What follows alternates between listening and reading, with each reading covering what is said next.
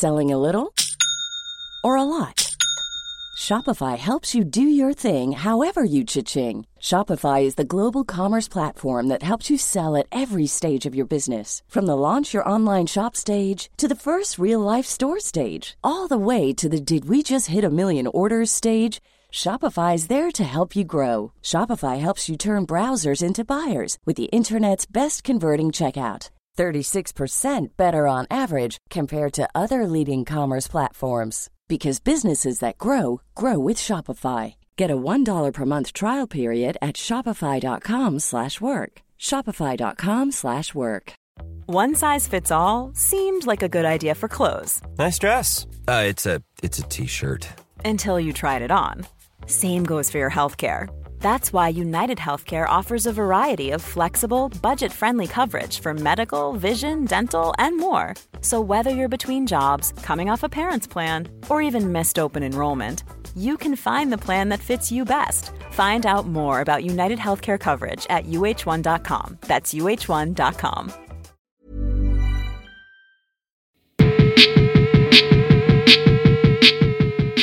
Hello, my name's Nick. Hello, I'm Walgie. We are the Mouth of Manliness. This is a podcast all about mental health. But it's not just mental health. It's kind of about people's lives and about how they cope and how they manage in the world. Yeah, and digging into the stories that make them who they are. Yeah, so it's real life stories where we talk about things that people have been through and how they've managed and how they've coped and how they've come out the other side. So sometimes it's just me and Walgie here, but more often than not we're talking to guests, sometimes more well-known guests, but more often than anything it's just normal people who have been through interesting situations. Yeah, and they've all got a lovely story to tell.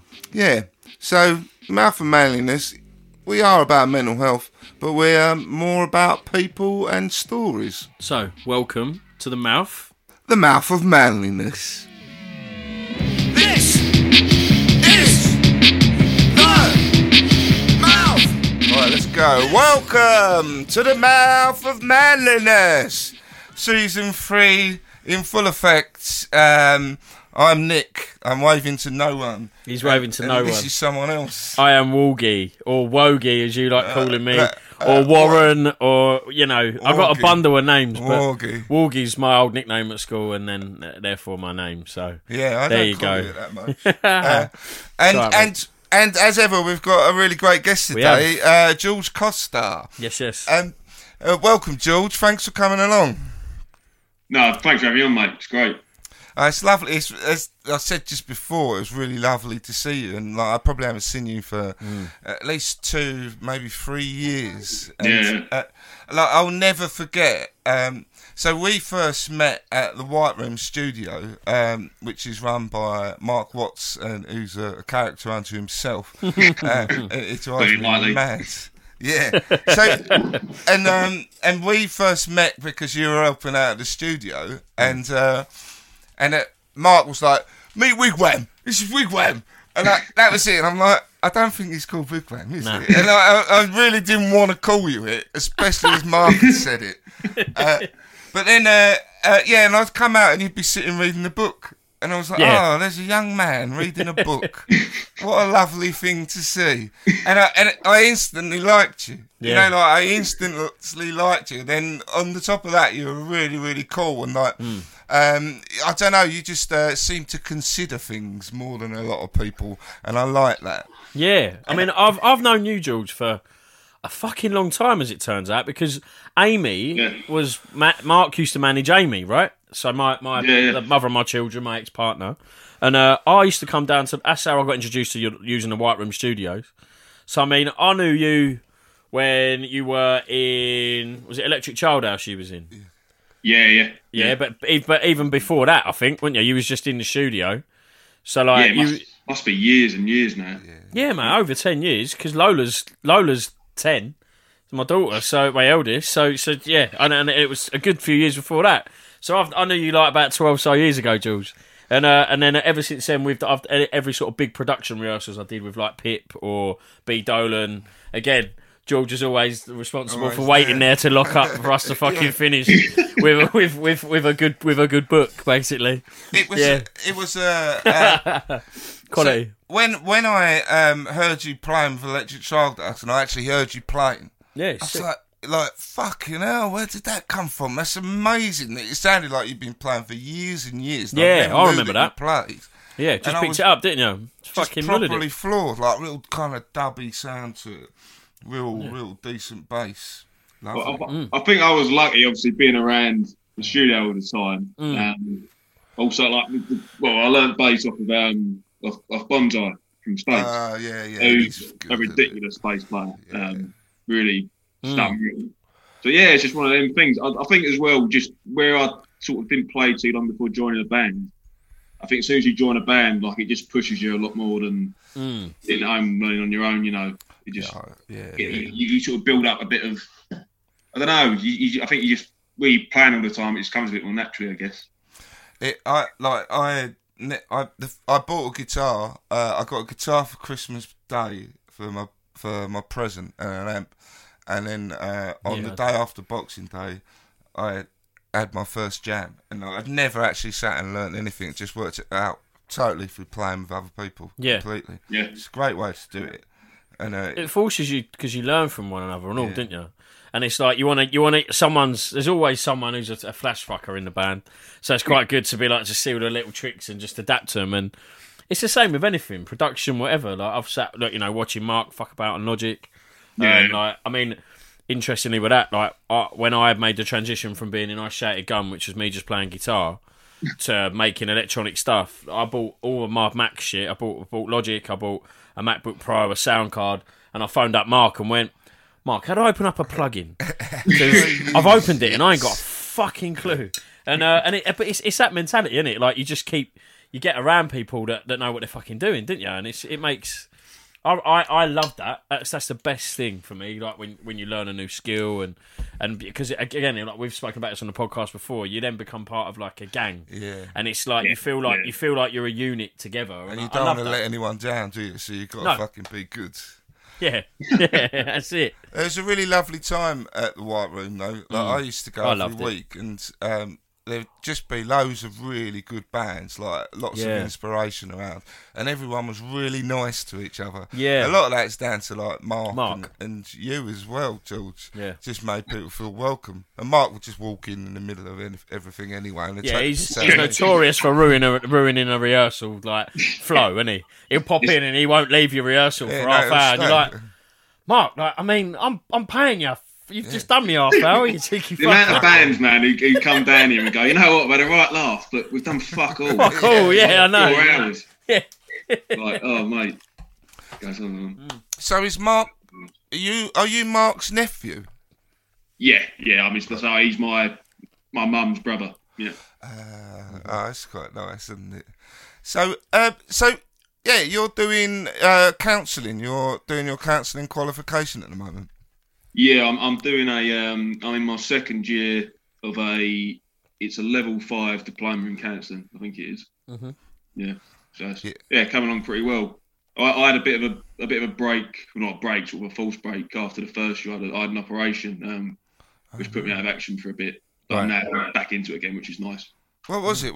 Something private? What, the operation? Yeah, I was born with like an indented chest. Oh, my brother-in-law's got that. Right. Yeah. You can rest the glass in it. I had to have like a metal bar wired behind my rib cage. Fucking hell. So that must have been fun for you. That put me out of action for about that's 6 months probably. Really? Yeah. Which was, I mean, it's good. He got it sorted, so it's just nice now to be. Well, as soon as I got better, I was sort of looking forward to doing stuff again, and then all this happened. So that was great. Yeah. I haven't done anything for about 2 years. But, so was it causing you lots of grief before? I just started having like chest pains and stuff. And since I was a kid, I've been to the doctors and just said, "Is this all right?" and all the rest of it. And they just sort of said, "Yeah, no problem." And then one doctor, I went for just a checkup. I had like a cough or something. She said, "Take your shirt off, do like a stethoscope on your back and that." Yeah. She was like, "Oh my god, your chest! What's going on there?" Really? You don't hear that from a doctor, do you? I was like, I don't know. No. No. She was like, I'm going to bring this up in my meeting on Sunday. I was like, oh, this is a bit... Yeah. So then she sent me for an MRI and all that, and they were like, yeah, your sternum's like crushing your heart, so you're going to have this done. I was like, that's handy. Yeah. It all happened in a space for about 2 weeks. Oh my God. It was a bit mad. But I suppose you like if something like that happens, you want them to just get on it. And like, In all fairness, they just smashed it through to like the consultant and like the surgeon and stuff. Yeah, up at St Bart's up in. Really? Right, brilliant. Yeah, really good. Oh, mate. You know what? A lot of people I talk to have had like serious kind of surgery in the London hospitals. They're always they're amazing. They always say really good things. But yeah, I think sometimes in the Essex ones they're shit. Yeah, I've been buzzed on a couple of times. That's a bit of a funny one. Yeah, it is. It's an interesting hospital, that. Oh dear. So what got you into counselling then, Georgie? I always think it's really fascinating because it's something that normally takes someone into that world of work. Like I work in mental health now, and it's like, of course I do. Of course you do. You know, it's like it's just. See, because what's interesting, just to cut in before you answer, is that being in the studio all the time, seeing you play in Electric Childhouse and that as well, and I think I went to 1 gig or 2 gigs, I think, with Mark. I saw you, but like, yeah, I've seen. I mean, like I always assumed then you'd just be in a band, to be honest with you, and that'd be it. Because Mark don't fuck about. You're everyone's good musicians and stuff, and I assumed that was it. But so like, if you want to sort of go from where you went from there to now where you are, that'd be lovely to hear. That's interesting. Yeah. Do you mind?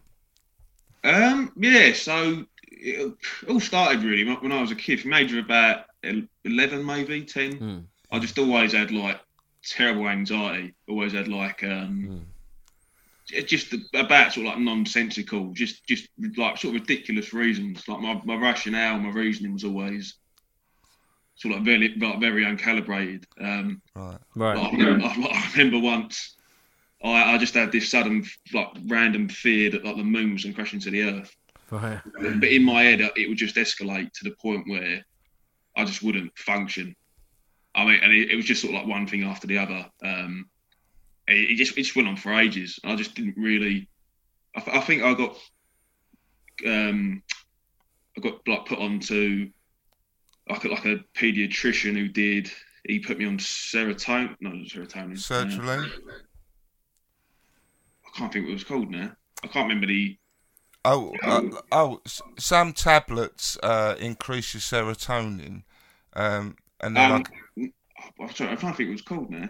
I can't remember the original one. I'm there on like SSRIs. Yeah. Like selective serotonin reuptake inhibitors, I think they are. Yeah.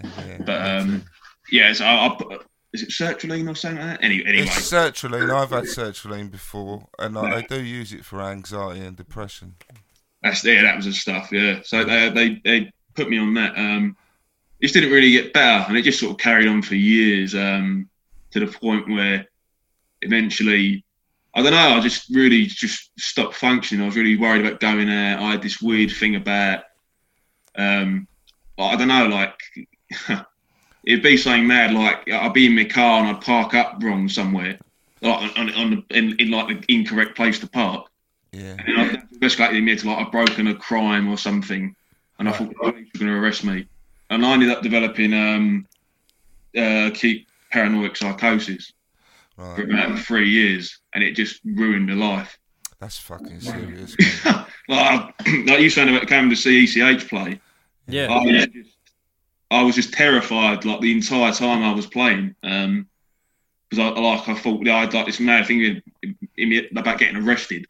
It was like, oh God, they'll know I'm going to be here at this date playing at this certain time. Yeah, and I would never enjoy myself. I just wanted to get up, which is terrible really, because they were great nights, and I think by the time I resolved it, the band was sort of like winding down, so I didn't really enjoy much of it as much as I would have liked to. Fucking hell! So that was sounds fuck. See, when was so that was from quite a young age. Then you're like me. You like had problems early. And did they? So when just to clarify, George, how old are you now? I'm 26. So you're 26, right? Can't believe that. So I met you when you were. So back to that, yeah. So you was about 14 or something when I met you, yeah. I remember being at. I remember being Definitely. at the Civic Hall. Like I was playing with Serious Problem, and George came, and I was just getting. George was underage, and I was just getting drinks. We were just hanging out and talking about Huxley and things like that. And I'm like, this is a proper conversation. Yeah, it was. I remember that night so well. So that's the thing. I don't think people just kind of put anxiety. People don't realise how debilitating anxiety can be, and then the thing is, when we talk about psychosis is proper ramps it up. You know, like psychosis is relatively speaking rare. You know, it's not so every day. I relate to that sort of that sense of like feeling that the old bill are going to nick you sort of thing or something or whatever. As a result of like I've put myself in that because of drug use. Yeah, like 100%. Like I've sat in like my back room of my old house thinking like every terrible thought, like the level of paranoia is literally crippling. It will cause psychosis. Yeah, of course. So it's I've literally sat there in absolute fear for 4 hours until the drug wore off, and then be like, right, I'm never fucking doing that again. And that's like a very different sort of reaction, I guess. Yeah. But fucking hell, That reminds me of doing LSD. That's pretty much the outcome of whenever I do LSD. I'm not made for doing those kind of drugs. So what? So over those 3 years, George, when it was, like acute, what were you doing at that point? Just to give people an idea of what it might look like. Well, I was so the main thing I was only really doing at the time was the band. But in terms of like my behaviour, didn't like. I don't know. I didn't like doing anything like electronically, like communicating, because it was like, I don't know, people know where I am or something. Didn't like going anywhere. Like whenever I saw like a CCTV camera, proper weirded me out. Just loads of stuff. I mean, it just completely like derailed any sort of normal life. As I say, like when it came to the band, everything was just a lot harder. And I think looking back now, like maybe I wouldn't have replied to text and then be like urgently replying to about something, and I really wanted to, but it was just out of this sort of irrational fear I developed. Or doing gigs or anything like that, really. Having photos taken. Anything, it just really. I mean, I never actually thought of it like that before. Like when you said about drug use, it just felt like I was pranging out 24/7. Yeah, it's like as a because that thing with like using things like coke and things like that, which is what I've used in the past, and it's like that feeling, like when you take that shit in a non-jubilant way. Like not just like having a line in the pub, blah blah blah. I mean, like in the studio, doing it at home on your own, and then sitting there, fuck it, and that I remember that when it is psychosis, really, to a point. I got myself into that, and I remember that being, it's so irrational, like because I'd put my phone like off and shit, and I recognise that behaviour like it only because of that obviously from a different origin, but it's amazing how your body and your brain go into that same default mechanism at times. I think where it's better to just be completely shut off just in case something happens, and I've felt like that like between the hours like 1 a.m. and 8 a.m. Yeah. And then you sort of come round a bit, and it's like, fucking hell, like I'm, and it's like you've gone through something. I know, but quite 24 hours a day for 3 years. Oh, mate. I know, yeah. This is what I mean. Yeah. So what pulled you through then, Georgie? What was the what got you out the other side?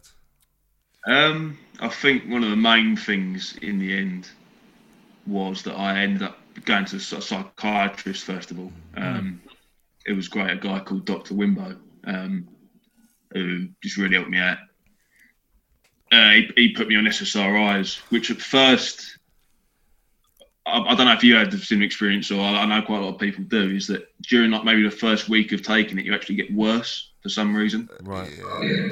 It almost like ramps up weirdly. It will then start getting slowly sort of better.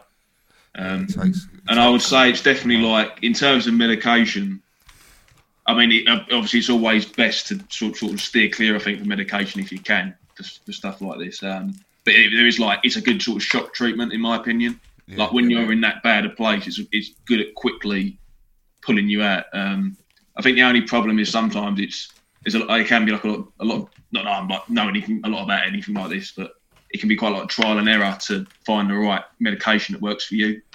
Yeah, no, you're completely right. 10 times worse. Really odd. That's been my experience. Is that I think that's part of the problem. I don't think doctors explain it very well.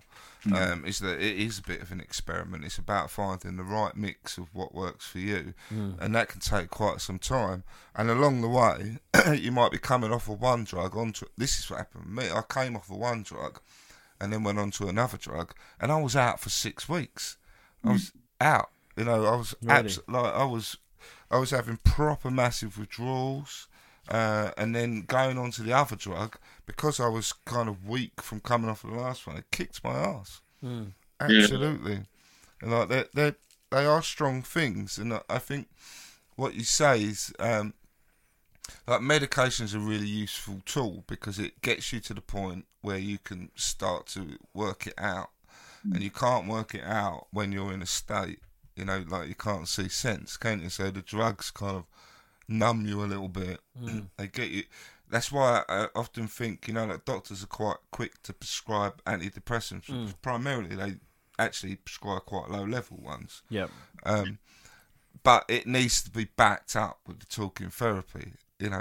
Yeah, definitely. Medication won't solve your issue. In terms of like truly getting to what the issue is. It will help. I think for me, medication allowed me to function on a normal level again, to then be able to go to talking therapy. Yeah.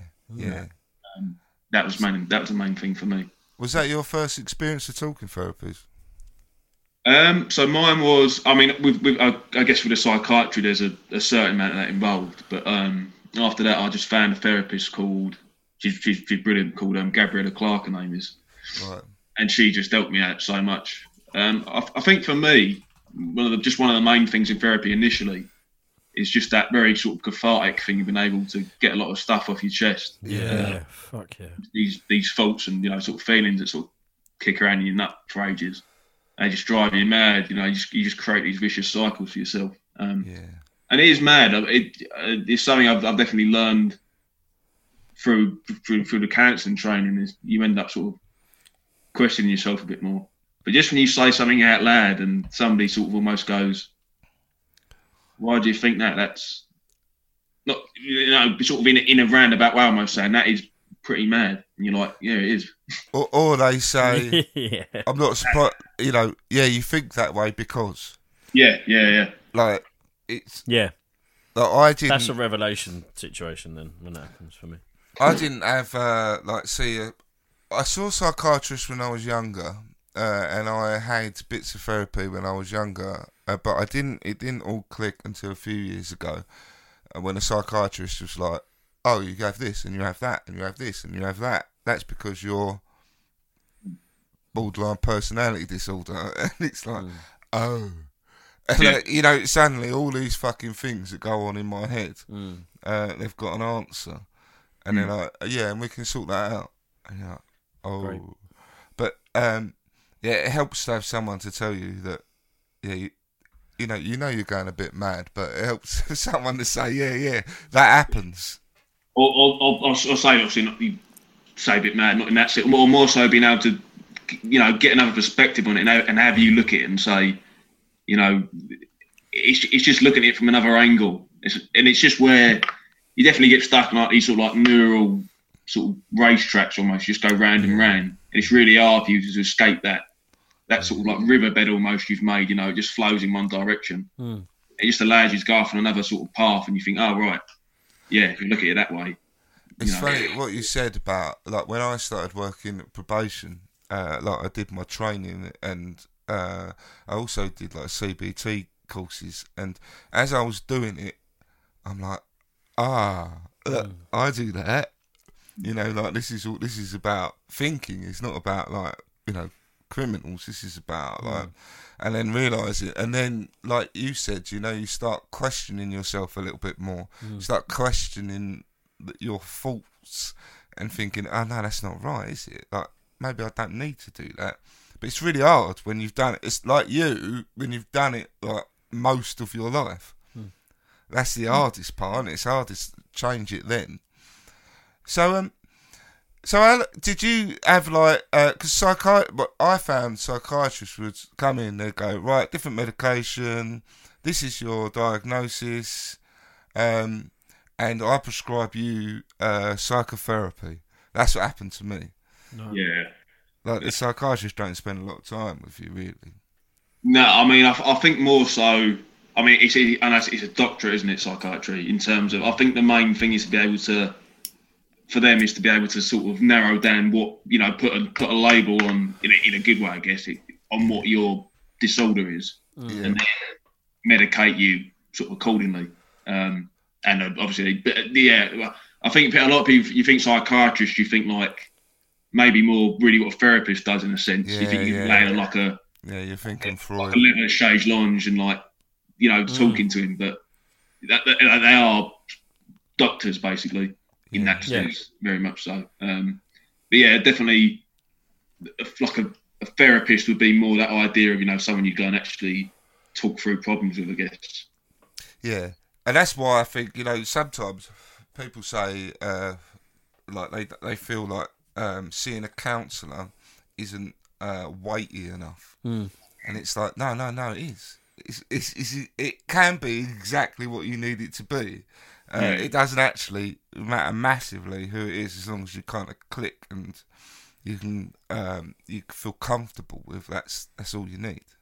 No, definitely. Like, I think it is just finding the person that's right for you. Like, I think I went to a couple of counsellors before I found the one who I use now, and it's there is probably and I probably had it a bit like, this ain't really working for me.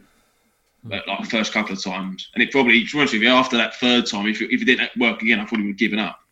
But it is just persevere and find someone that you get on well with. Yeah, you do have to. I found it was like I had like NHS counselling that was for me for anxiety and for essentially like borderline depression, and then I had a bit of CBT and like, but I remember it being like the NHS sort of situation being very matter of fact. And not I never felt quite I was just in an office and it was like, you got 45 minutes, so like hurry the fuck up is what it was. And then someone introduced me to somebody else, and then I remember thinking that with that person that I was being I felt I was being overanalyzed, and I didn't like them basically.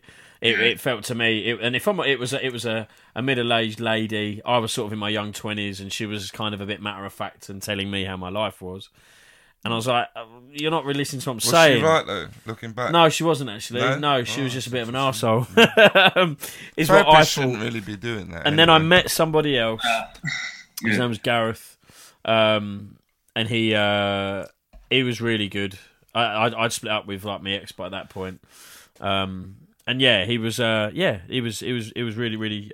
It was like it become very easy to just talk how I do to my friends. Like I've said on this podcast before, like I probably have a relationship with my close friends that is more like a counselling relationship now. As a result of therapy sort of relationships as a result of being able to talk so openly and it being well received. That's a good. That is a good luck story. Not a good luck story, but that is a really good story because it worked. Yeah. So then, what happened then, George? So, did you make sense of it? Most things are attachment. Yeah. I mean, I just found it really helped me going along, really, and just being able to talk. And I think the CBT that she worked with me on helped a lot, just to sort of my main thing, even though there's sort of, I guess, there's probably deeper issues here and there, but not not really. It was just like my thought cycle, and that thing of getting stuck in sort of negative thought patterns. And it was just being able to break out of that really, and just learn to sort of learn when to tell myself to go, you know, this is irrational, or this isn't realistic. You know, this is just you doing what you do. Yeah. So I've definitely been able to sort of take a step back from that.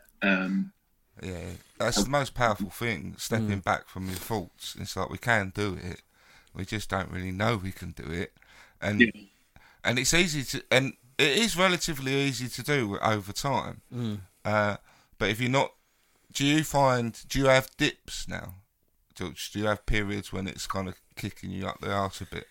Yeah, definitely. I think that's normal though. I think, you know, everyone has bad days, or days when everything gets on top of you. Or, you know, it might not be for any reason. You might just wake up and that day you're just anxious or whatever it may be. But no, definitely, I know what you mean. I do have dips. But it's I find like when I'm having a dip, like I kind of forget everything that I've been taught. Right. And then when I kind of come out of the dip, I'm like, oh fuck, I forgot. I haven't been doing this, I haven't been doing that, I haven't been, you know, like, I haven't been doing gratitude, or oh fuck, I forgot about acceptance.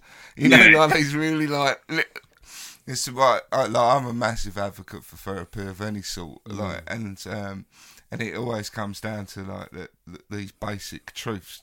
Have you found that through your studies, like the concepts? They're all quite straightforward. But they all fucking work. Yeah, our course teaches it's called a pluralistic approach. So it's taking like the three main approaches. So it's like CBT, person-centered, and psychodynamic. Right. It's mixing all those three things. I think it can be a bit overwhelming sometimes because it's like we'll do one approach, then the next module's the next thing, and it's trying to like keep. It's a lot of information, a lot of like history as well, you know, in terms of how all these things were developed, whacked into one. Do you have to study the history, George? No, only to the extent where you sort of understand the origins of it and whatnot, and where it came from and why it was developed and whatnot. So, like with CBT, you might look at like something like Pavlov with like, you know, conditioning, and then Carl Rogers, who like developed person-centered, all that sort of stuff. Excuse me, CBT with Pavlov with the conditioning stuff, and then moving on to Aaron Beck, who was like the founder of CBT. And I think it's a lot of the concepts are straightforward. It's almost just when you get into like the really sort of nitty-gritty bits of it. But I think that's probably when you study a particular approach. A lot more closely and sort of down to the, you know, minutiae of what it's about. But yeah, definitely, you know, you can sort of sum all them approaches up in like a sentence in terms of how they, you know, take on problems and issues. That's my favourite thing about it. Like my wife did psychology at Reading University, and she quite often, she don't roll it out very often at all. But like once in a while, she'll say something, and I'm like, "Oh, that's so and so." Because I had to, for my degree, I had to study a bit of all of that as well. And then since then, I've studied quite a few things in there, and I'm a big fan of like Jung and Freud because it's fucking fascinating, and it all kind of plays into the same thing. And I love the fact that it is actually, you know, all you really need, if you can grab hold of that sentence, that sentence will fucking serve you really well. You know, like I'm such a believer in that, these one lines. So how come? Yeah, so was it your experience of struggling with your mental health that kind of guided you in that direction? Yeah, definitely. After I had cancer, I was like, this is great, you know, this is helped me out immeasurably. And I know there's a lot of people I know that would sort of benefit from it as well. And I think I definitely after that thought as well, to an extent, like, it would be better to sort of go into it than someone who knows what it's like to feel that shit, you know, and feel that awful. So that definitely bored me. And I think as well,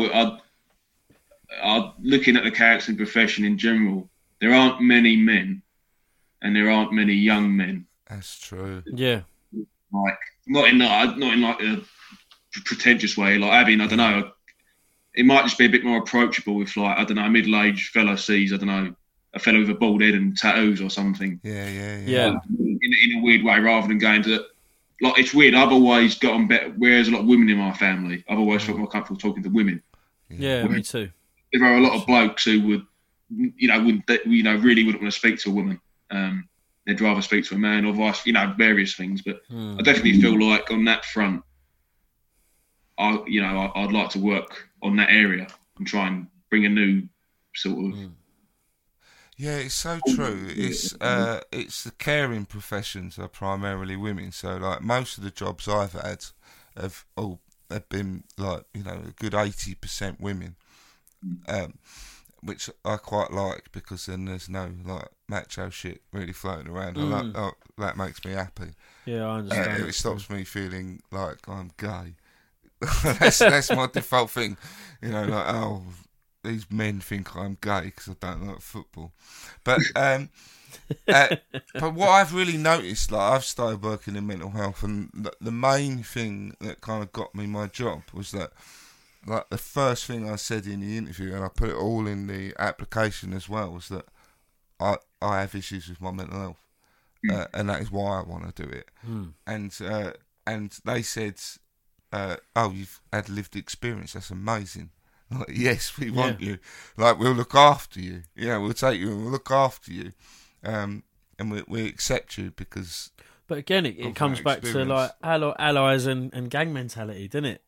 If you're sat in front of somebody that's been affected, it's that thing of, like, open honesty, like, and again, actually, it does, like, come down, like, the toxic masculinity and people that, like, have that stiff upper lip bullshit. They're the ones that are fucking dying inside, and they need an outlet as well. So to be able to sort of promote that in another way could be an interesting thing, because it normally comes out in anger, though, doesn't it? It does, yeah. 3 pints of Stella and a fight on a weekend, yeah, of course, which I get. Yeah. But there is beauty in conversation, and there's beauty in experience as well. I find, like, when you get that little click with someone and they go, or they'll say something and it resonates so hard with you that you get flutters and you're like, oh, fucking hell, actually, yeah, like, I really, really, really understand that. And you go home and it's like a chapter and in your life just starts again. That's what happened to me. Do you know what I mean? It's like, because you can foresee what, that they've been through it. Do you know what I mean? And all those dark fucking days is where it all comes from. Every Thursday night.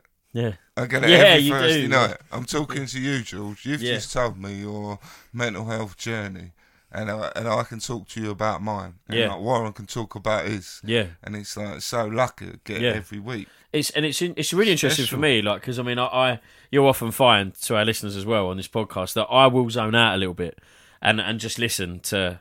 So I like it. Just then I listened to you both really talk about certain elements, because I've had my own journey, but I've got elements of both of them to hear you talk about it. I am just sat there like, and it's much like our listeners, I hope, as well. And it's exactly that, like, to counsel. Do you know what I mean? It's that thing is so detrimental to us to sort of get better and be better, I think. And, like, because I don't know, I relate it to sort of when you shut down. You shut down because of things, and you stop doing what you're good at, or you stop all of your positive traits, all the best things about you. For me, like, I just literally just fucking put them in a box and they're gone for however long it takes for me to get over that situation. And, like, during those dark days, I'll self-destruct. Chemically near enough kill myself, probably, with alcohol and other things. And it's that cycle is only ever broken by another human being. Funnily enough, like, I totally get what you're saying, because I do the same. I still self-destruct. I still do it. Like we were saying earlier, you still have blips, you still have bad days, like George said, and I certainly still have those days when days or weeks when I might self-destruct, and I do exactly what you said, and it's frustrating because it's like, will I ever be better? Yeah, I know, but and it's like, Well, but it's like, will you ever get to Nirvana? Like, no, and you probably won't until you die. Like, it's all the fucking journey, and it's difficult. But it is all the journey. I mean, it's like it's quite inspiring listening to you, George, like saying because you've been directly reactive. In my head, like so exactly what you've been through, to then have like the strength to go, no, I'm going to do this, and I'm going to and look at it from a really sort of positive, from a positive side, actually. But by learning more about it, by making it your essential career path as well, which is what it will be, alongside music and things, I'd hope as well, because you'll be able to flourish using the information that you have from people, I think. But it is quite inspiring in that sense. Oh, it is. Yeah, I was. You put out a thing saying, "Does anyone want like for you to kind of learn with?" I'm like, "Yep, I'll do it." Yeah. And but the thing is, I was just thought, "Oh yeah, that's perfect." Like, I could see you doing that because you've got like this kind of quite a calming thing about you, and it took me back to when I'd first met you, and I'm like, yeah, you're you don't feel the need to speak all the fucking time like I do. You were always in a kind of like an observer. I think that was just hanging around with Mark too much. Yeah, maybe. I mean, I have a sort of every 3-week call with Mark, and that call stops and starts about 4 times because of other calls that he has, and then it'll be the length of roughly 2.5 hours solid, and that's just on a phone. And then when you're there, everyone in the building knows Mark's there. Now everyone in the building, but this is why he's an important character. But this is what's really interesting about Mark. It's inspiring in itself, to be honest with you. What is really interesting about Mark, and we're talking about him like he's a myth of a person, and he kind of is. Oh, he is. He's a fucking beautiful man. Terrible. He's terrible. He's wound me up so many times, and I'm fucking calm. And but. Like, so it'll be like in your face and wind you up, and then when my son was born, literally like a couple of days later, I got a call from him out of the blue, and he was like, "So you had a kid? Oh, that's brilliant, mate. That's brilliant. Oh, that's fucking brilliant." And he was really, really lovely, and so you get, so he's really nurturing. Did he did he know about that you were unwell, George? Yeah, massively. I mean, Mark's had his own stuff in the past as well, so I think he sort of recognised to an extent, like I was in bother, maybe if other people couldn't quite pick up on it.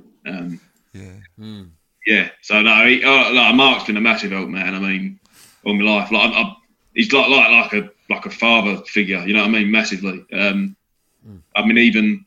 When I was a kid, I have mild Asperger's, so I always really struggled sort of communicating with people, massively. Always seemed to get with older people as well, generally. So the studio for me was great because it was just lovely people who were into music. I don't really think I've met many musicians who are knobs, to be honest with you. Generally speaking, as a I think that is one of the beauties of knowing Mark. And again, knowing the studio and the people that are there, he brings people together. It does bring, like, as I sort of said before, when I've walked in there, if I've just gone for a meeting with him or just to chat about something or just bowled into the old white rooms and the new ones or whatever, he'll take me in every door and say, "This is Warren, this is fucking Scratchy in the corner, this is arsehole, this is that," and that's who he is, isn't he? But that natural inclusive nature, what it means is that it's more about community. As opposed to sort of pushing people away.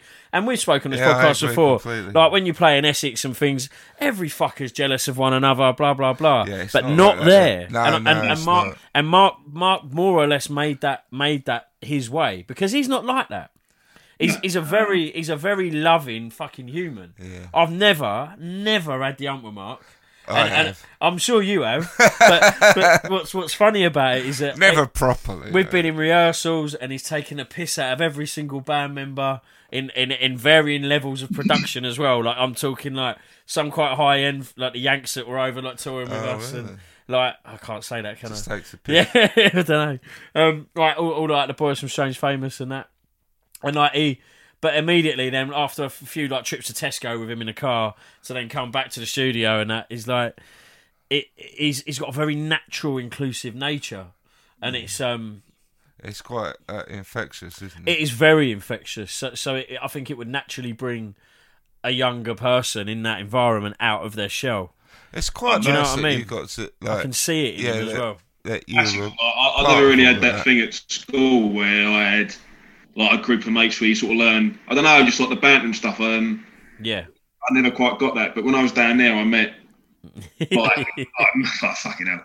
I met like Matt, Ollie, Jack, Harry, Dan from Bracknell, Luke, like so many of them. And it was like having 20 brothers. Do you know what I mean? It was just great. Like I really would have struggled without that place, and I think a lot of other people would as well. It just meant a lot to so many people, but it still does. You know, it's it is special because like I'm still in touch with like Matt and Ollie. And and even Bonsai and that, like, I'll make comments and that, and I know if I saw him, we'd be like, oh, give us a hug, and Brick as well, like all like amazing musicians. It's a special place. Music has got a special thing. So when you sorry, I'll go back to shop. Yeah, of course. So my son's got Asperger's. Well, they don't diagnose Asperger's anymore, but I hear it thrown around mental health all the time. But I think it's just autism now. It just depends. I don't think they necessarily diagnose it anymore as Asperger's. No. So did they? So when you got older and like so for example, you went through that bad period and then you kind of come out. Did they talk about autism? Do they think that had much to do with it? Possibly. I mean, it's kind of that thing where, weirdly enough, we had a thing the other day in our on my course about this thing called stress diaphysis model, which is I think the idea that where there's sort of like you have genetic and sort of environmental predispositions to mental illness, basically. So it could be a genetic thing where it runs in your family, but autism is one on there just because where you see the world differently, you know, things that may be completely normal, I guess, to other people may just stress you out, like, you know, little like lack of routine or just sort of throwing something in the mix out of nowhere. Loads of stuff like that. I mean, I really struggle with, for example, I mean, I've not got, you know, very severe sort of autism, but I'd even struggle with like if somebody tells me what to do in terms of like instructions. I really need direct, literal instructions. Otherwise, I really struggle. For example, I don't know. Yeah, I just find it very, very clear. Yeah, like, my son's autism's kind of like, I think, you know, it's relatively like, it's not that it causes massive issues, but it's, you know, it's fucking obvious, and he's very much. Like, if you give him a rule, like he needs to know the parameters. You can't just be vague. You need to say, right, this is what you do now, and then he's fine. But and also, like, if you routine changes, it's quite difficult. So like if we go on holiday, we try and stick to the same routine as much as possible, and then he doesn't get distressed. But luckily enough, he's not too bad. But I could see how if you're having issues of anxiety, like I see him getting stressed out about, like, you know, he's really into Legends of Zelda, and he's like, and he'll work out. He's got it all going on in his head about like almost like a role play in his head, and then he'll hit something, and he's like, I don't know what to do now, and like. He starts getting quite distressed about that, and like he's just which is interesting because like I was a gamer when I was a kid, I fell out of it the minute I started playing music at 13 or something. But those games they're designed for problem solving, aren't they? Yeah, but it's very it's very. So with that, like, you can find like a puzzle solution in it. Yeah, you can. But the actual point of it from the standard role playing game perspective is that you're constantly faced with issues to unravel. Yeah. So if you can't find sense in that, in the situation, you're not meant to find sense in it, obviously, but the situation, I mean, of it just constantly throwing it at you. I think the thing is why a lot of people with autism particularly like gaming and like D&D and that kind of thing, because it's very process driven. Yes, right, of course. Yeah. And like, if there's a process, you can make sense of it. Yeah, and once you learn that process, it becomes second nature to you, and it doesn't distress you. So it's comforting, because it's like, right, you do that and then you do that, and I do the same. Yeah. You know, like I think I do. I don't do anything. Like, I'm really fucking predictable. Like, I really am. I'm predictable as shit. I do that, then I do that, then I do that, then. And I notice in myself that the genetics for Jude have come from me, because I'm very mild, but I need all that shit as well. I've got to cut in here quickly because I meant to show you, but I did delete it, sadly. But there was 2 text messages from a week before on a Sunday at 7:07 saying, let's do this. No, and then really? another one at 7:07, I think. Really? Look at your phone. I'm pretty sure it was. But you know what? This is why that's not a conscious thing. But as far as things go, that's fucking funny. Isn't but it? you know what I'll do? I'll sit there all Sunday going, right, I need to text Warren, but I don't want to make him feel pressured. Yeah, cool. And so I'm doing all of those things, you know, like when your brain's being an arsehole and you're like, I don't want to make him feel pressured. I don't want to do that. And then I'm like, right, at 7 o'clock it's okay. Right, actually, I'll have a fag. Yeah. And I'll do it while I'm having a fag. Yeah. And then at 7:07, and like, fuck it. Like, or whatever it was. I learned shit about myself and it embarrasses me. So where are you at now then, Georgie? How long have you been doing it? So I've done about 50% of the course overall now. So a year and a half for the 3 years. That's going well. So the first year was hypnotherapy, which sort of acted as like a pretty good sort of like a springboard into counselling, I guess. You look at a few things. Massive fan. I'm a massive fan of hypnotherapy. I fucking love it. No, it's really the one thing I think I've found. It's weird as well. It seems to be one of them things where I've had different tutors who really view it differently. Some are very pro hypnotherapy and think it can work for a lot of things, and others just kind of write it off. And I think it's that thing. It's definitely a susceptibility thing. Some people it just works really well for. Yeah. And like you might go for like, I don't know, smoking cessation, and it'll cure you and it'll be great. Other people just won't work at all. I think it's good for mindfulness. Definitely. Yeah, it's great for that. It's like a relaxing thing to clear your mind. It definitely helps a lot. I think when you go into these things, you have to want it to work. Yeah. If you want you can't go into. The thing is with hypnotherapy is that it's got such a bad reputation that when you go into it, you're all like, a lot of people are like, go on then, fucking surprise me, and it's actually not that fucking intense.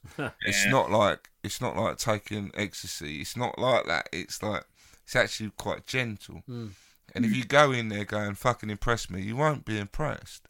Because it won't work. You have to go into it going, I want it to work. Like I fucking need something to work. I love it. I mean, one of the first things in that first year that they sort of teach you is how to explain to people what hypnotherapy actually is. Yeah, I bet. Because I think it is just associated a lot with more like what we call mentalism, which is like go to buttons and there's some bloke saying like, right, you're going to pull your hands together and you can't pull them apart and no one can. You know, it's all this kind of like, it's just like suggestibility. Yeah. But it's definitely, got a lot of uses. Especially Did you have to have it to do the training? We've practiced on each other in like class practice sessions and stuff. Yeah, I enjoyed it. I think it's definitely a good tool within sort of therapy. And then I think this year we've moved on to sort of basic, basic counselling skills, basically. So looking at 3 main approaches, which we've done, which was, psychodynamic, person-centered, then we're doing CBT at the moment. Should be really interesting. So it's nice just delving a bit deeper into it all, really. And you definitely start picking out things, and it's looking at the approaches that you really like dealing with. Yeah. I don't know, and what appeals to you straight away. So for me, like, psychodynamic was really interesting for me because it's looking into the past and it's really getting to the heart of matters. It's the more what people would think psychiatry is. Yeah. It's like you feel that, like, hold on, I've done it with my job for years. You know, it's like, someone's committed a crime, and then I'm like, tell me about your mother. You know, tell me about like your parents, and then I can pretty much then start to put a line across. But you can't over hypothesize. It's important not to do that. But psychodynamics really interesting, and I think there's so much truth in it. Well, I think, like you say, it's almost what you would associate more with like a psychiatrist. I think that is the idea you get from is Freud, who came from psychoanalysis and free association and them sort of techniques. But yeah, I found that really interesting. Person-centered, I liked some of it, but I find it quite a bit of a strange one because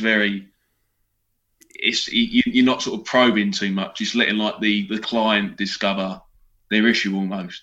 So you could be there. You could be there 2 weeks or like 2 years almost. I don't know. I have to say I like the fact that they do it together though, because what can happen is you get someone to a point with that kind of psychodynamic when they're on the edge of making like that breakthrough, and then switch it up with person-centered, and then they make the breakthrough for themselves. And hallelujah, there's a better person. You know, no, definitely. I think it's where we've been looking at things separately at the moment. The idea of the pluralistic thing, for what I can tell, is obviously to integrate them all together and use that you say there, like using the tools at your disposal accordingly.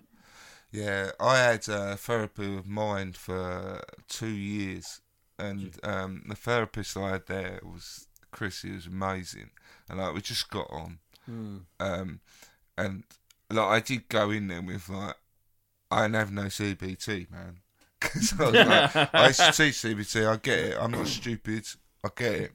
And he's like, well, I'm not telling you, we'll just mix it up if you like. And I was like, oh, cool. Let's do that. And we did use CBT, we use CBT every time. But just putting a label on your progress isn't necessary, is it? Because it's a journey, isn't it? Like, so every sort of little building block that's used in order for you to become well I think it's definitely down to the person. Like you said, he's amazing, and I think that's exactly it. It's like the approach of somebody with other people, like, and not carrying maybe a preconceived thought, because everybody does, right? In life, they just do with other people, inclusive of counsellors and therapists. I think what people do, they figure out why you're that way, and then they prove why you are. They call that what's that? Bias. When you're like, right, that's what it is. That's what it is. Yeah. And then all you do is prove that, and that's all you work on. And like with that kind of pluralistic and multimodal approach, you don't do that. Like, well, that would enhance a lack of empathy. Yeah. Because you wouldn't necessarily be reactive to someone's actual emotive reaction. And God, listen to our words. Yeah, listen to our words. And lack of empathy means you're a fucking psychopath. Yeah. Which we all are a little bit. What good words. Yeah. Have you read Psychopath Test by what's it? Mark Ronson. Not Mark Ronson. John Ronson. They still use that. Such a good book. The thing is, when you read that and then they talk about the BDSM, it's not BDSM, is it? DSM, yeah. Right, So because it's the 10. Within that, there's like all bestiality and everything, and that is gradually closed in. And you read, and so you read the book, and you're like, that is awful.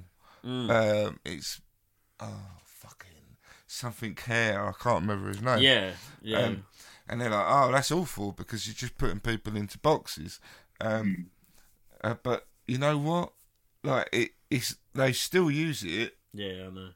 And there is good reason to. Of course. Because essentially, like, we all need boxes to like navigate life. But well, our behaviour is like, although it's unique to us, it's unique to us as individuals, but it has a common denominator, and our reaction isn't it, although not typical in each time. There is a common reason or a common spark that puts you in a direction to behave a certain way. What's that then? Oh, who the fuck knows? It's down to the counsellors to tell us. I'm interested now. I thought you were going to blow my mind.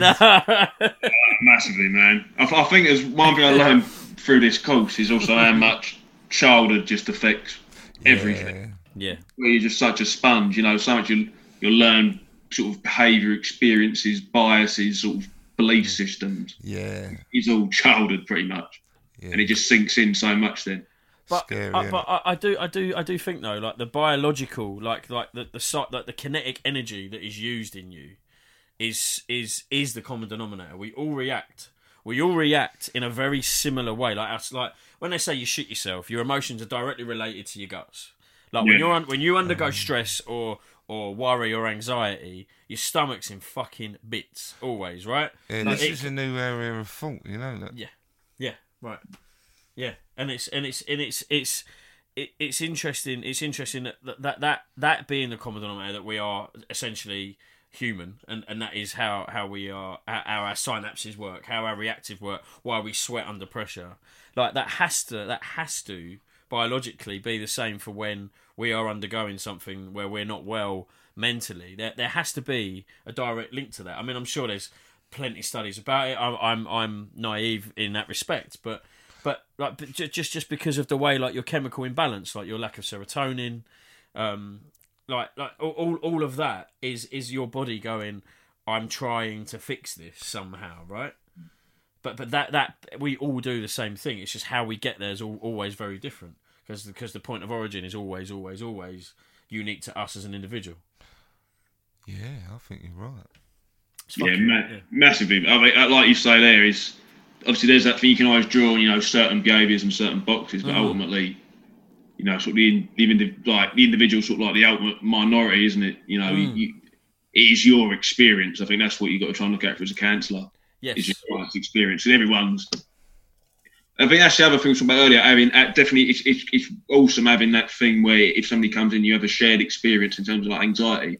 Yeah, it's also hard, and you got to make sure not to just assume you know what has happened to them, because it's like everyone's different, Yes. That's what I'm getting there. Like the reaction might be the same, but your journey in which you got there, or the reasons you're sat writhing in bed at 7 a.m. in the morning before going to work, are very much yours, and they're only ever going to be resolved by you letting them known to somebody. Yeah, man. I mean, what Nick said earlier there, like one of the other first things they said on the course they teach you is, whether it's hypnotherapy or psychotherapy or anything, never ever, if someone rings up and says, "Hello, can I speak to you about getting counselling for my friend or husband or something?" There's 0 point. So unless the person, the individual themselves, wants to come and change things, you're never you can't force someone to do anything like that. No. Yeah. You have to be either ready or in a hole. I think, which is a shame, really. Most people tend to come when they're in a hole. Whereas in America, therapy's standard. Yeah, of course it is, and like that. There's very few things I would praise the Americans about, apart from the Smashing Pumpkins, James Dixon, and that. Yeah. It is interesting how in such a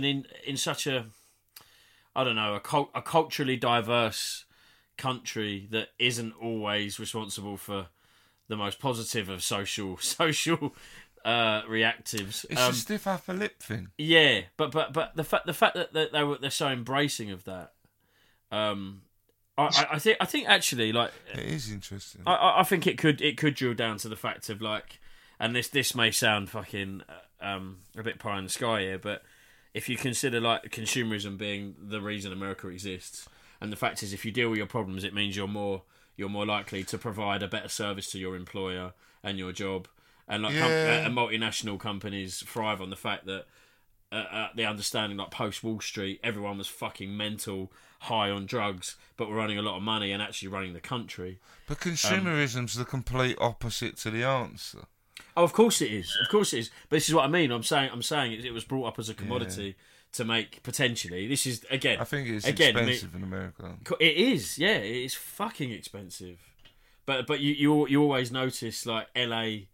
Like I mean, I've been to LA a few times in the last couple of years, and yeah, it is a fucking cliche, but every person spoke about their therapist. Everyone's got a therapist. And everyone's got a fucking therapist. Yeah.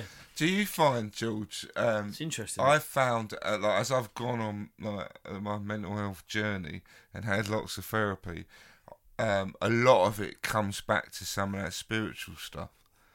Like, have you had any experiences of that? Can't really say I have, to be honest with you. I mean, all my stuff, it just feels very much like, almost with my thing, I guess a lot of people don't. I just didn't recognise when it first started, it was anxiety. Right. And I just sort of thought, oh, that's just a one-off, having a panic attack or something. That's just a one-off. And it just kept happening.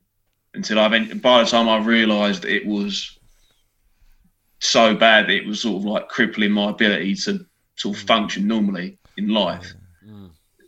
I think this is I think where a lot of people end up, like you saying, people end up in a hole. Like by the time I was sort of really needed to do something about it and see a psychiatrist or get help of some sort, I just couldn't see any sort of conceivable way out of it.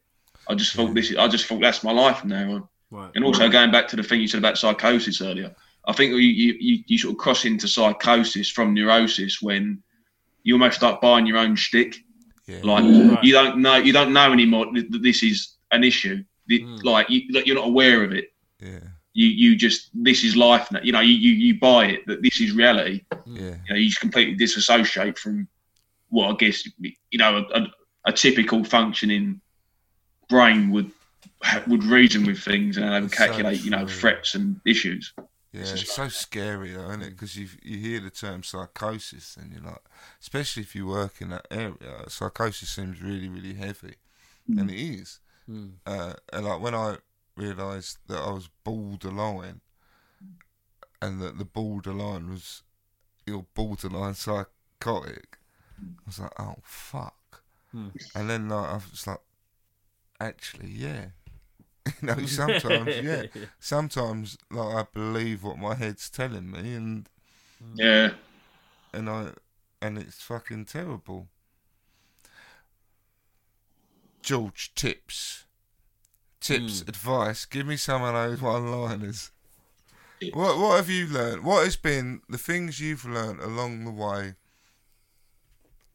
I think definitely it's going to be an obvious one, but just don't keep stuff to yourself. If you're worried about something, speak to, whether it's your mates or a therapist or just someone. Like if you're really worried, just because I think, and this is why I think your fellas, this podcast is brilliant. To just raise awareness, because there's so many people, a lot of men, you sort of as well, largely, you sort of come to realise that just think it's like mingy, or they don't want to talk about their feelings or worried. Yeah. And a lot of people live really miserable lives because of that for long periods of time, or people end up dying from it. It's really fucking sad. It is, mate. It is. And I think that's why I'm going back to the original question about why you get into the counselling. I just think for me, if I can stop someone from feeling as shit as I did, I'll be happy with that. Really. But you will every day, that's the thing. Like, I found since kind of getting more stuck in with working with mental health, is that you don't need to do a lot to make a difference. Often it's giving someone an opportunity to speak is good enough. Like that's what they fucking need. Yeah. And that's what we all need. yeah, it's quite insane. I use words like insane and mad today. That's really bad. That's really bad. They're only words, mate. It's where it's so hardwired, especially into sort of like dialect in Essex and stuff, innit? Like mental, mad. It's just like words. You just sort of come to them. They sort of come to you naturally, don't they? Sometimes it's like using the word "cunt" as a term of endearment. is the best way. Yeah, I'm not that bad. I mean, I'm well middle class. I am. No. This is growing up with my mum. Well, not my mum, my dad. Bethnal Green. This is it. You're so much posher than me. Everyone's posher than me. It pisses me off. George speaks better than me. What the fuck's wrong? It was because, and I think the way I speak is lazy as shit. And I think the reason I speak this way, my mum tells me it's because I was deaf when I was young, and I was. That I just learnt sounds rather than syllables. Mm-hmm. And I think part of it is insecurity. You know, like I start talking and then everything just blurs, and that is because like halfway through I'm thinking they're not fucking interested. Mm. You know, like so much is born out of insecurity. You're wrong there, but it's interesting with having like I know what you mean by the use of a voice. Yeah. See, because I adapt my voice for situation, and I'm quite good at it as well. Like I can be quite articulate, or I can just be an absolute scummer from the market. Yeah. And it's just that, but that's a crossbreed of the friends I've got and mine where I grew up. Vary that much. Mine's like, he sounds really stoned. Yeah, that's pretty much. You do sound quite stoned, and also I'm a bit deaf, and I'm really fucking loud. I'm definitely a bit deaf, so everyone thinks I'm the loudest person in the world, and I don't hear it. So let's have another tip, Georgie. Yeah, go on, mate. Yeah, go on. Another tip. Definitely, we sort of mentioned it earlier. Definitely, when if you do go for therapy, just persevere with it and make sure you find a therapist that suits you. You know, don't give up too quick.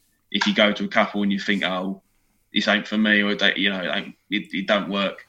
It's just finding someone that you can have a good rapport with, and that you can be yourself with, and feel relaxed with, basically. Yeah, I think rapport is key all day long.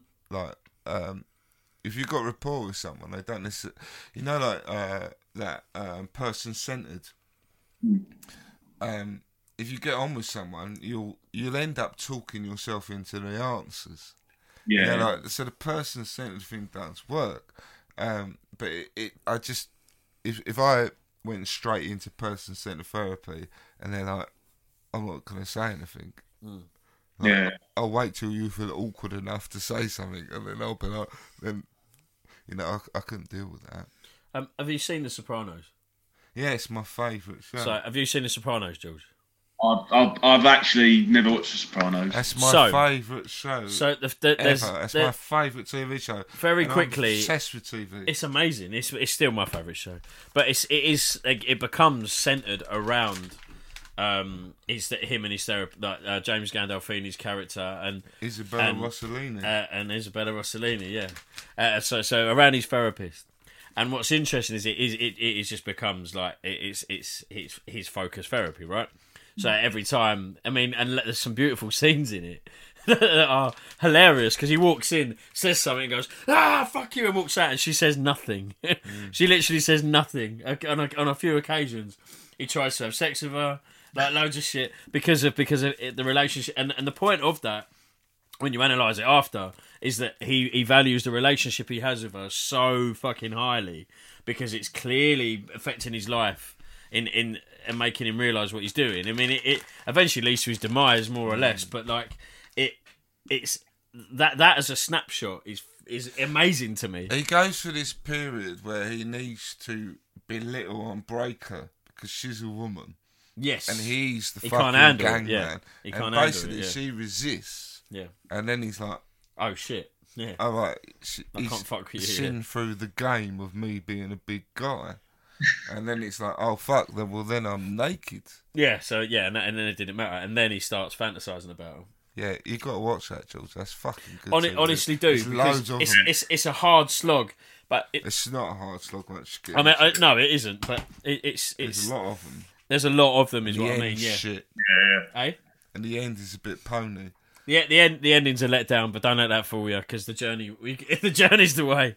I got through that in 6 months. When my daughter was born, I fed her in the middle of the night. Just watching that, yeah. And I think I did something similar and it's with like, it's fucking like, fuck, cunt, fuck, strippers, fuck, cunt. And I'm feeding my daughter at 3 o'clock in the morning with a bottle. Just going, New Jersey Mafia. Yeah, we're going to the next one, and I loved it. Absolutely loved it. I've been recommending it so many times, so I've got to get on it. Honestly, from a psychological point of view, it's like it made me sort of like think about things in a different way. And I think with like, obviously with like, you know, with any form of creative industry and lyricism and whatever else, you can relate it and personalise it to yourself, right? And I think therapy's one, especially in the UK. Like as we said before, in America, it's a fucking standard for people with a bit of wealth to have that relationship. But to promote it here, it seems that it has to be stem from a problem, as opposed to it stem from this will just do you good, mate. Yeah. Because if like my dad's old school, he's 60 odd years of age, and he's suffered. I mean, he'll never listen to this, so it don't matter. But even if he did, I've got nothing to hide. But he suffered from anxiety about nothing for a long, long time, and that seeped into me in my later teens and in my early 20s, and I just had the same behaviour.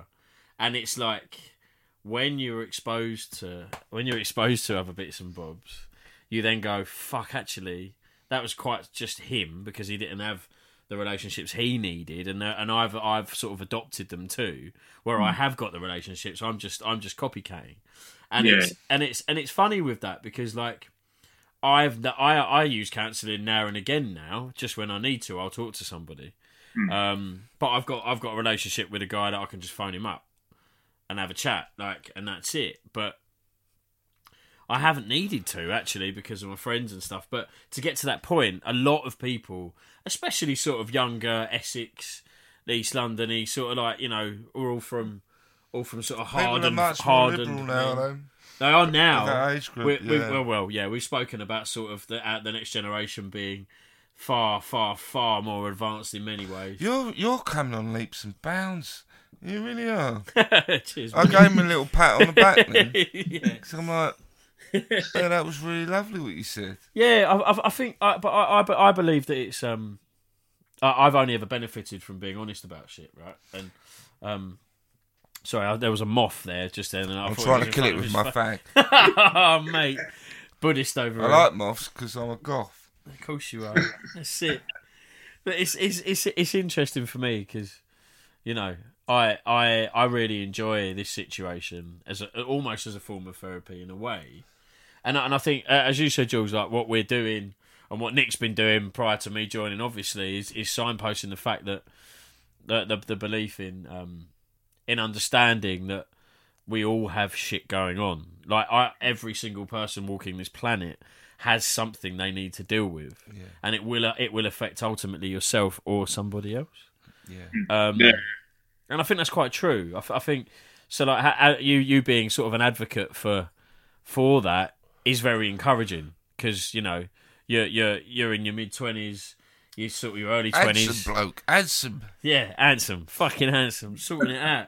But this is it, and it will make it on the next wave of us all becoming a bit more sort of emotionally attached to our direct and actually our physical, not just our emotional, because we harbour shit. And we do it. We used to do it, as we said, by fighting and fucking being an arsehole, but we are getting better, and it will only be furthermore promoted by people like yourself offering a service eventually, but also having your own shtick about it and your own approach, and hopefully will inspire other people to do it. Do you know what I mean? Because I certainly know that would have helped me on my initial journey on it, like with it, you know. Yeah, Matt. If I can. I'd be over the moon if I could get even one person to just think about getting therapy.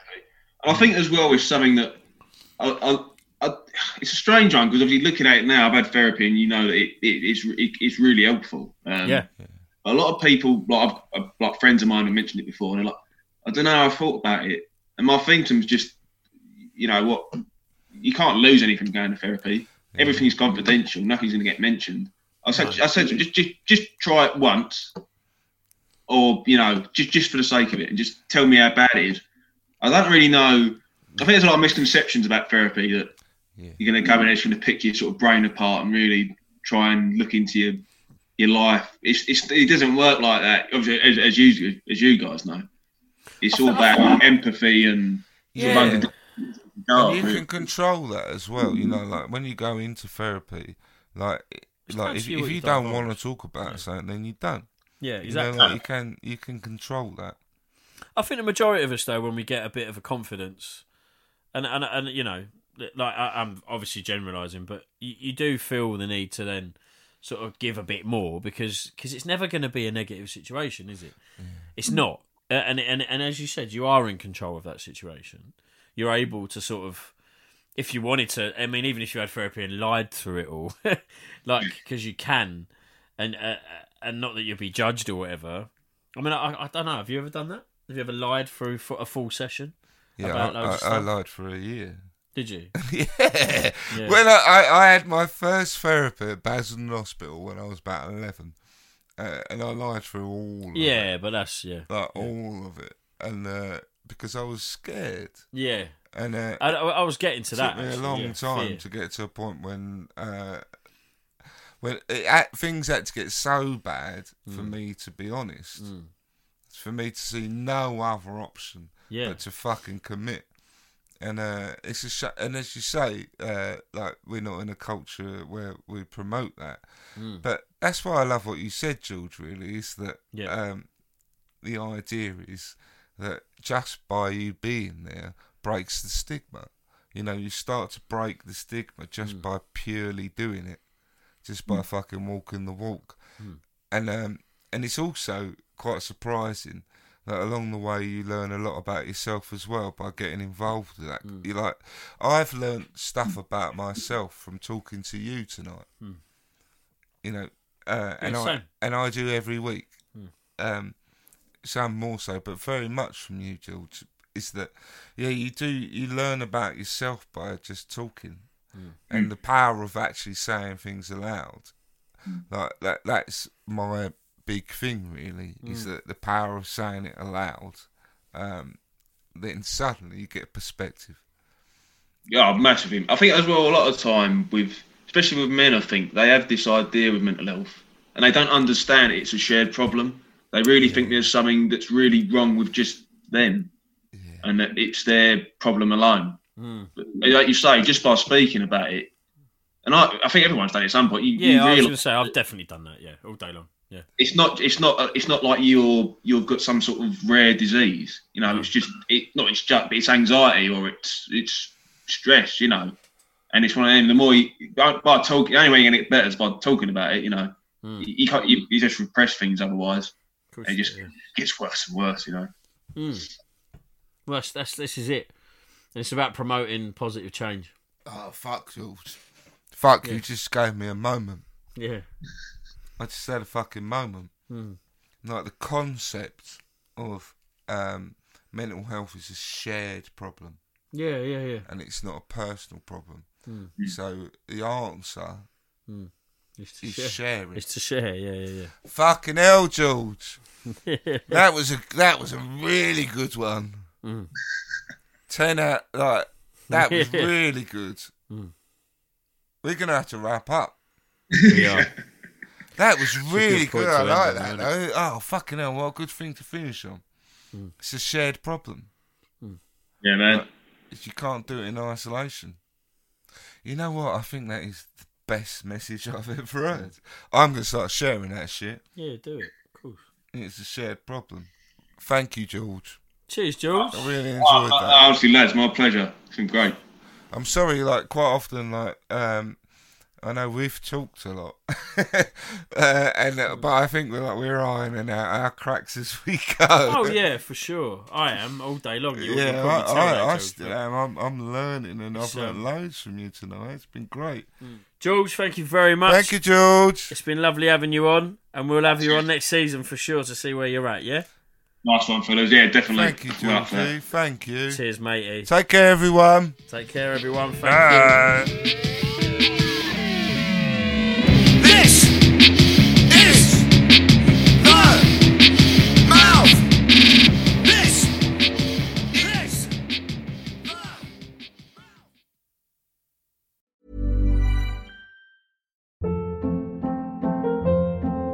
Hold up. What was that? Boring. No flavor. That was as bad as those leftovers you ate all week. Keke Palmer here, and it's time to say hello to something fresh and guilt-free. Hello Fresh. Jazz up dinner with pecan-crusted chicken or garlic butter shrimp scampi. Now that's music to my mouth. Hello Fresh. Let's get this dinner party started. Discover all the delicious possibilities at HelloFresh.com.